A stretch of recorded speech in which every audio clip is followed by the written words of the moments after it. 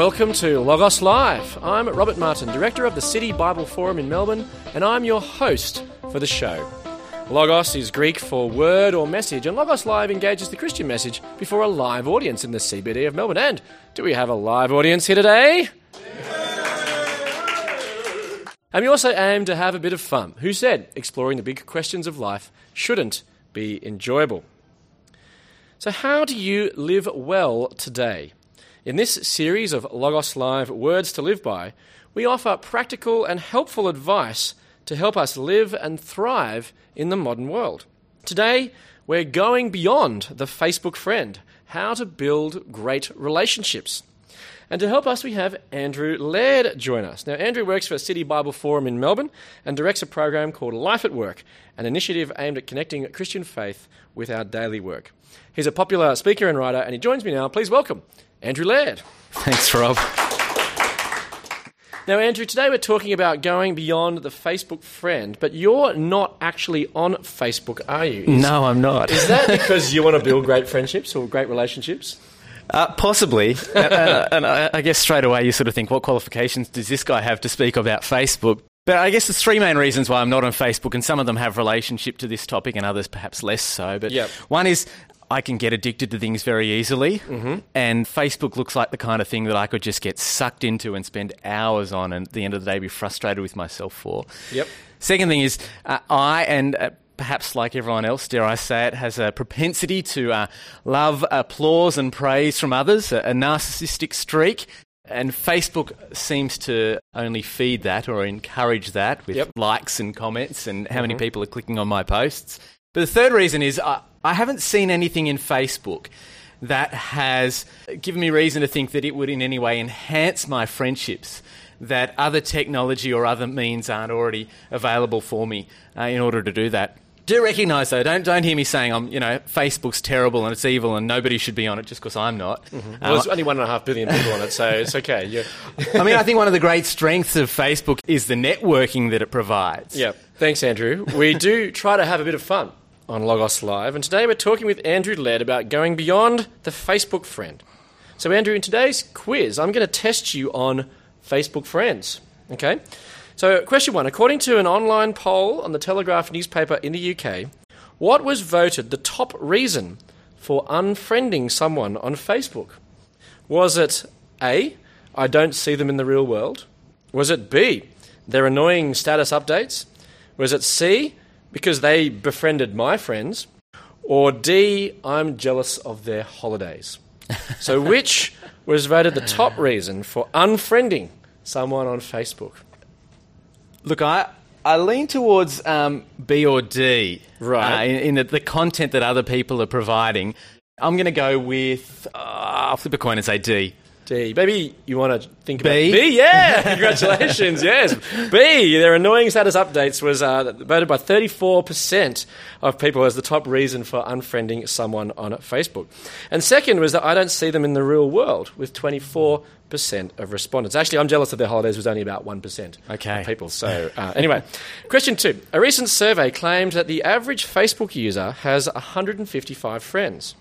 But how many of these would the average Facebook user trust in a crisis? Was it A, 4, very few people can be relied on in a crisis? Was it B, 28, a reasonable number, are dependable? C, 72, about half of our Facebook friends are trustworthy? Or is it D, 155, all friends on Facebook are true, genuine, deep relationships? So which is it? Given what we're going to say in a moment on terms of defining friendship, I'm going to go with A, 4. 4. Well, you might be surprised that the correct answer is actually A. 4 out of 155 people could be relied upon in a crisis. Answer B, 28 out of 155, or about 18%, were considered as genuine and close friends, yet only about 4 or 3% of Facebook friends could be called upon in a crisis. So has this quiz made you reconsider your Facebook famine? Not in the slightest. Fair enough. Anyway, so Andrew, in our Facebook Friends quiz, you got 2 out of 2 right. So congratulations. You're the Facebook Friends whiz. So congratulations. Big round of applause for Andrew. So why do you think that we have lots of Facebook friends but few genuine friendships? I guess there's a sense in which few genuine friendships is not necessarily a bad thing. In fact, we'll kind of unpack what friendship is. Yeah. And my understanding of friendship is that actually there is only a capacity for very few friends that we have. Mm-hmm. And so having few genuine friendships I actually don't think is necessarily a bad thing. I think the problem is that Facebook calls those people that we're connected with on Facebook friends, when in reality I don't think that's the word to describe what they are. Mm. Well, I suppose, what is the fact that you defriend annoying friends, what does that say about the nature of friendship on Facebook? Is this really friendship if that with a click of a button we're no longer friends in Facebook's eyes? Mm. So are you saying, I mean, I have lots of friends on Facebook, are you saying that I'm just shallow? No, not at all. That's why I think the word friends that Facebook uses is an unhelpful term, that if we had a different word to describe it, but the reality is I think our capacity for friendship is not quite what Facebook would lead us to believe. Okay, so what counts as a friend then? What is a friend? My understanding of friendship is very much shaped by my Christian faith and looking at the scriptures for that. Mm-hmm. And I think there are probably 4 key things that make friendship. One writer by the name of Timothy Keller talks about the 3 C's of friendship: constancy, candour and counsel. Mm-hmm. Constancy being the idea that they're with you through all of the ups and downs of life. Candour, it's the idea that a friend is someone who will tell you frankly what you need to hear. I think it was Oscar Wilde who had this saying that a friend stabs you in the front. But I like that saying because I think there's an aspect of that is an aspect of friendship that they will tell you what you need to hear, and that's been my experience with true friends. They've told me things that have felt like a stab in the front, but kind of in the same way that a surgeon's knife, it cuts you open, but it's cutting you open to do you good. A friend will do the same sort of thing with you. Mm-hmm. So constancy, candour, counsel as well. They'll give you wise counsel on how to live well. But I'd add to those 3 C's of constancy, candour, counsel, for me what I think is the silver bullet to friendship, the make or break for friendship, and that is vulnerability. Being real, laying yourself bare before people. C.S. Lewis has a book called The 4 Loves, which, not surprisingly, has 4 chapters unpacking 4 different types of love. One of those loves is eros, so the kind of love between a couple in marriage, sexual love. And in the chapter on friendship, there's this great quote, and he says, "Eros will have naked bodies. Friendship will have naked personalities." For real friendship to blossom and flourish and develop, there needs to be this kind of laying bare of myself before other people, letting them into my life. In terms of if that's how I understand friendship, then you can see why I think Facebook and its use of the word friend is falling far short in what friendship actually really is. It almost trivialises friendship. Almost trivialises friendship, and it somehow says that, you can have friendship with 12, 13, 1,400 people, but I think the reality is if that's what makes up friendship, you can only have that kind of relationship with really only a handful of people. But why does friendship matter anyway? I mean, someone once wrote to an online psychologist, "I do not really care to have meaningful social interactions with other people. I view it as a hassle. From my point of view, relationships simply complicate life. I really don't see the point. People just aren't worth the time." So are friendships just a waste of time? I think absolutely not. And, I mean, I don't know the context of that quote, but I would say, with all due respect to them, that I think they're kidding themselves. I think we've been hardwired for relationship, hardwired for friendship. And to think otherwise is to delude yourself almost. What do you mean by hardwired? Like, what does that mean? Something I believe about the God of the Bible is that he is a triune God. And what I mean by that is that there is only one God, but the Bible teaches that he's 3 persons: God the Father, God the Son, Jesus Christ, and God the Holy Spirit. What that means is that right at the very core of who God is relationship. It's inherent to who he is. But the next step in the logic, coming to your question of why are we hardwired for relationship, is that the Christian faith also teaches that all people are made in the image of this God. They're made like him in some way. They reflect him in some way. I like to think about it as kind of the relationship between an artist and their artworks. The artworks give you a little insight into the passions or the concerns or the interests of the artist. And the Christian faith says that all people we're artworks, and God's the artist. We've been made to reflect him in some way, and one of the ways that we do that is that like him, we've been hardwired for relationship. It's right at the core of who we are. We've been made for relationship. So to deny that in some way, you're living against your nature. Absolutely. Yeah, exactly. Yep. So what are the barriers to building good friendships in our world? Yeah, look, I think there's lots of barriers in the modern world and the world that we live in here in Melbourne. Things like mobility and technology. Mobility, for example, I mean, we live in a time when we change jobs so frequently.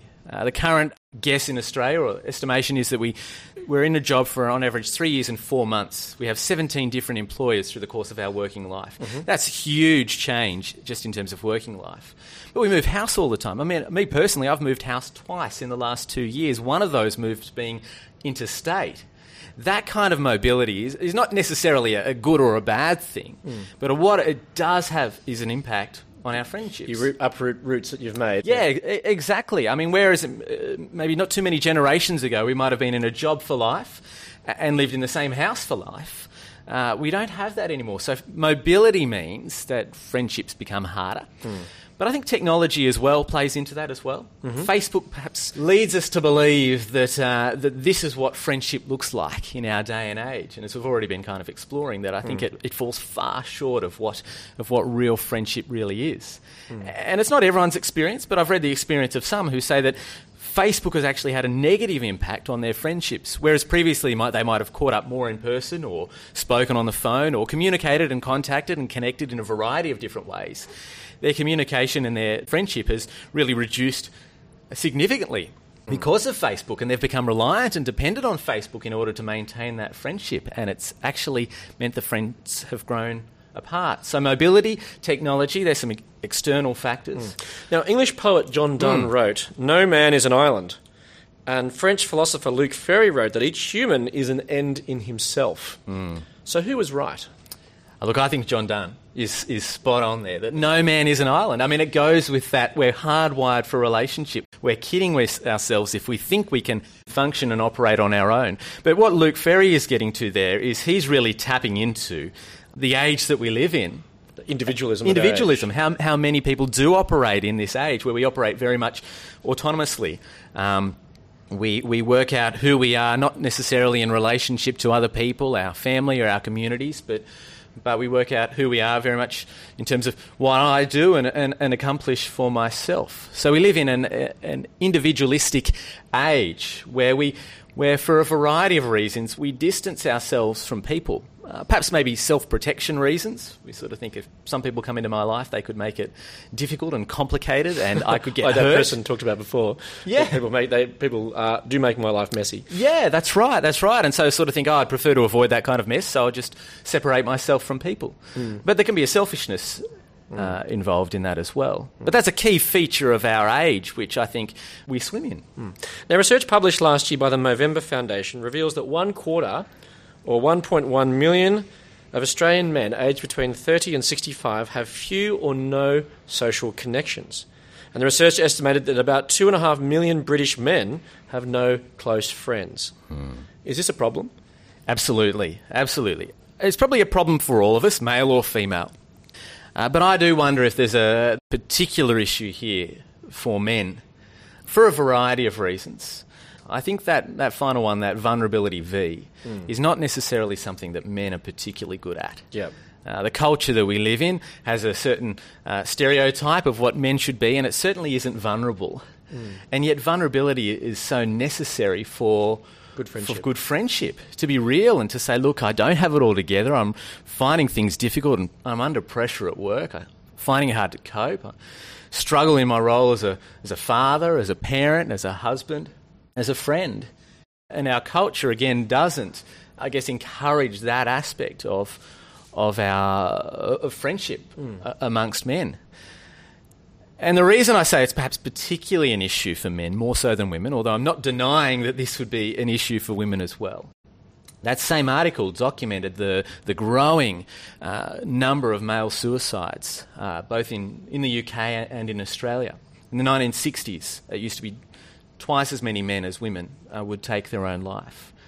Now it's 3 times as many men as women are taking their own life.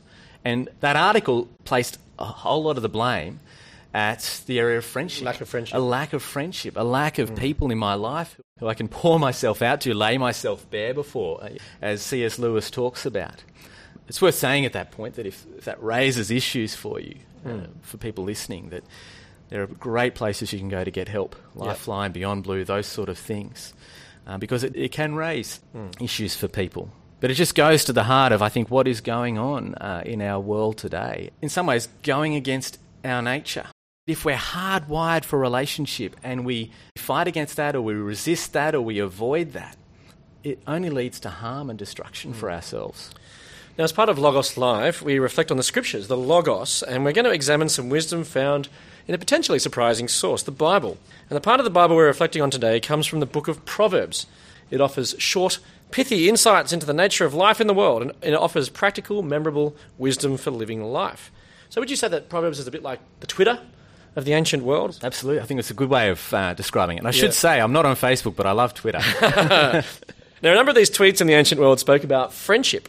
We have one here in Proverbs 18:24, which says, "One who has unreliable friends soon comes to ruin, but there is a friend who sticks closer than a brother." So how does this help us understand friendship?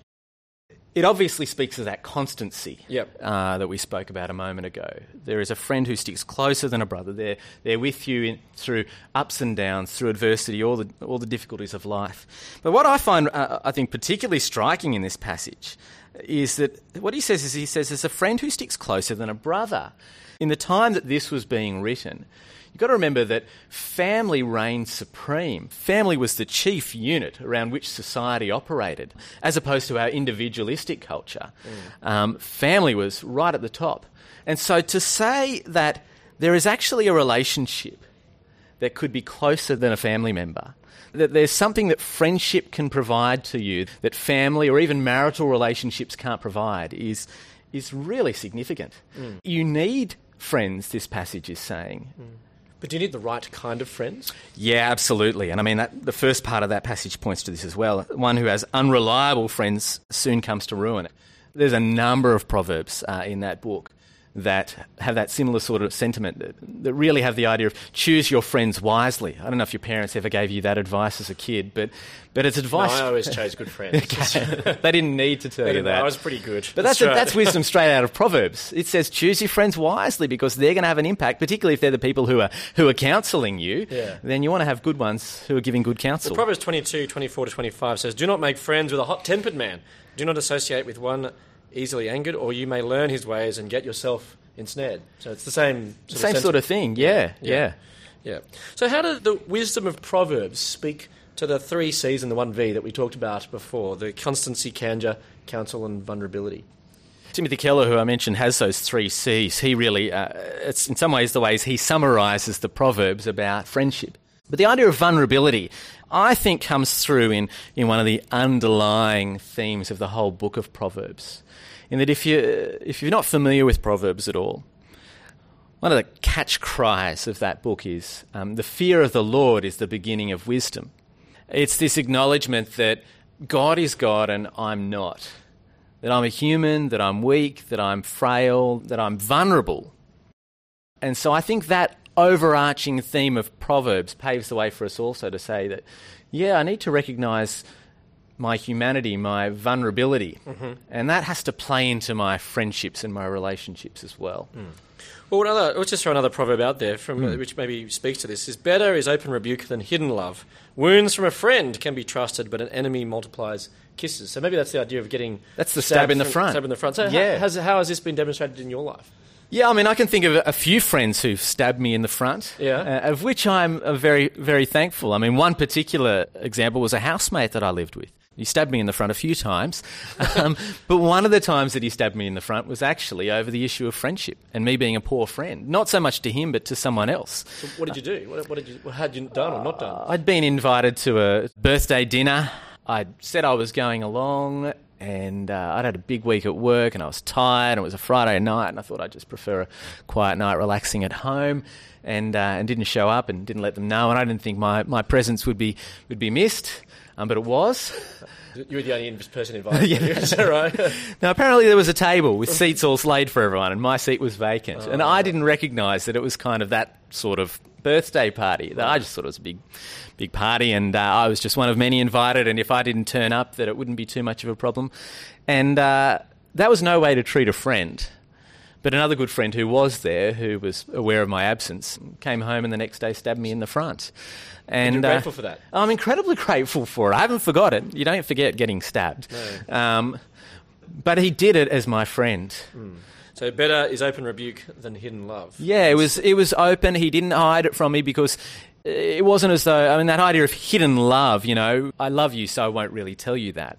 Well, that's not real love. That's hidden love. But to really love someone is to say, look, you need to know this if you want to live well. And he really loved me, and we had genuine friendship, and so he told me what I needed to hear. Now, the central character of the Christian message, Jesus Christ, also spoke about gaining friends, and his reflections are found in another book of the Bible, this time in the New Testament, in the book of John, one of the biographies of Jesus' life we have.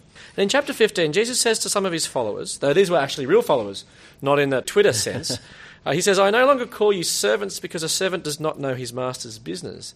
Instead, I have called you friends, for everything that I learned from my Father, I have made known to you. So was Jesus anticipating Facebook here, do you think? Possibly, although I doubt it. Right, yeah. So how does this passage demonstrate the marks of true friendship? Well, I guess one of the key marks of friendship that you see there is that candour, or even counsel, if you like, that there's an honesty in the relationship. That Jesus says, the relationship between a servant and a master is that a master knows all these things that he doesn't tell his servants. And Jesus' followers, his disciples, might have thought that was the kind of relationship that they had. And there was a sense in which he was the teacher. He was an authority. And he had authority that they did not have. And yet he says, this is not purely master-servant relationship. I'm telling you things because we're friends. And not just any things, but he says, I'm telling you everything that I've learned from my Father. That is, he is revealing to his friends God's plans and his purposes for the whole universe.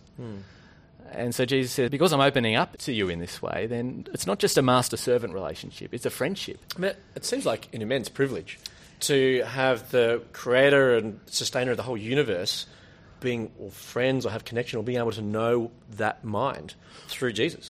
If you go back to that idea of God being Trinity, if that's the case, then this is one of the members of the Godhead who's saying, I'm going to let you into the relationship that the Godhead has. And you can be friends with me. You can be friends with God himself. If you're going to be friends with God himself, then I'm going to let you into our business, what we're doing in the world. So then how do we become friends with Jesus? Well, maybe Facebook can help us here. Yeah? Simply accept the friend request. Jesus is offering friendship with him. Genuine friendship. Genuine friendship. He says, you can have friendship with me, the God of the universe, your creator, your sustainer. I have done all that is necessary for you to have friendship with me. He's a friend who has shown just how much he loves you by laying down his life so that you can have relationship with him. And so perhaps it's just as simple as Facebook makes it. You just accept the request. Well, how is my life different if I accept Jesus' friend request? Well, for me personally, it's changed everything. Not least in the area of friendship with other people. Yeah. If we're hardwired for relationship, and the reason for that is because at the core of God's being is relationship, then if we're going to ever really understand relationship, then we've got to get connected with him first. But in getting connected with him, it opens up the way, it empowers us to then go and have fulfilling relationships with others. So how can we then have deep friendship with someone that I can't see now? Look, I think one of the other things that Jesus says about friendship, and it goes into this idea of constancy. And that elsewhere in his biographies, Jesus says that I will be present with you always. And now that's the language of constancy, isn't it? But how does he say that he's constant with us? Well, we kind of go back to the other idea of God being three persons. God the Father, God the Son, and God the Spirit. And what Jesus says there, the way in which I'm present with you always is that my Spirit dwells in you. If we hold to that idea, imagine that possibility of God being that kind of three persons who are united in love, then we can begin to see the way forward for how he might be present with us always, constantly with us. So do you think that Jesus would be on Facebook? He isn't it? I believe. There's someone's got a Jesus page, don't they? I don't know. He might. I think it's the real Jesus. Look, I don't know. I don't want to presume to know the mind of God on all these things. But if he was, I'm not sure he would necessarily say that this is what real friendship is. So how then can we go beyond the Facebook friend and develop really good relationships? The starting point means getting connected to the source of relationship. You get that connection right, then I think it does empower you for relationships with others. Because the reality is that as much as I might sit up here and talk about what great friendship is, I know that I'm not the greatest friend and that I let friends down. And I also know that I don't necessarily get the friendship from others that I would love for and long for. But unless I've got the connection with God right and got relationship with him, it actually paves the way for true friendship with those other people, to begin to kind of go down that path with them, of fostering friendship that's vulnerable. But I really do think that just at a practical level, I do think prioritising and diarising is essential for good friendship too.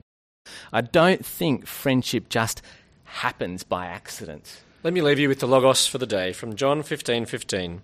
I no longer call you servants, because a servant does not know his master's business. Instead, I have called you friends, for everything that I learned from my Father, I have made known to you.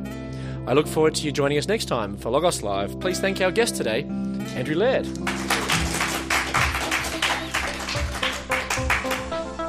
Logos Live is recorded before a live audience in the CBD of Melbourne over lunchtime every second Wednesday. You can be part of the audience. Just check out citybibleforum.org/Melbourne for the recording schedule.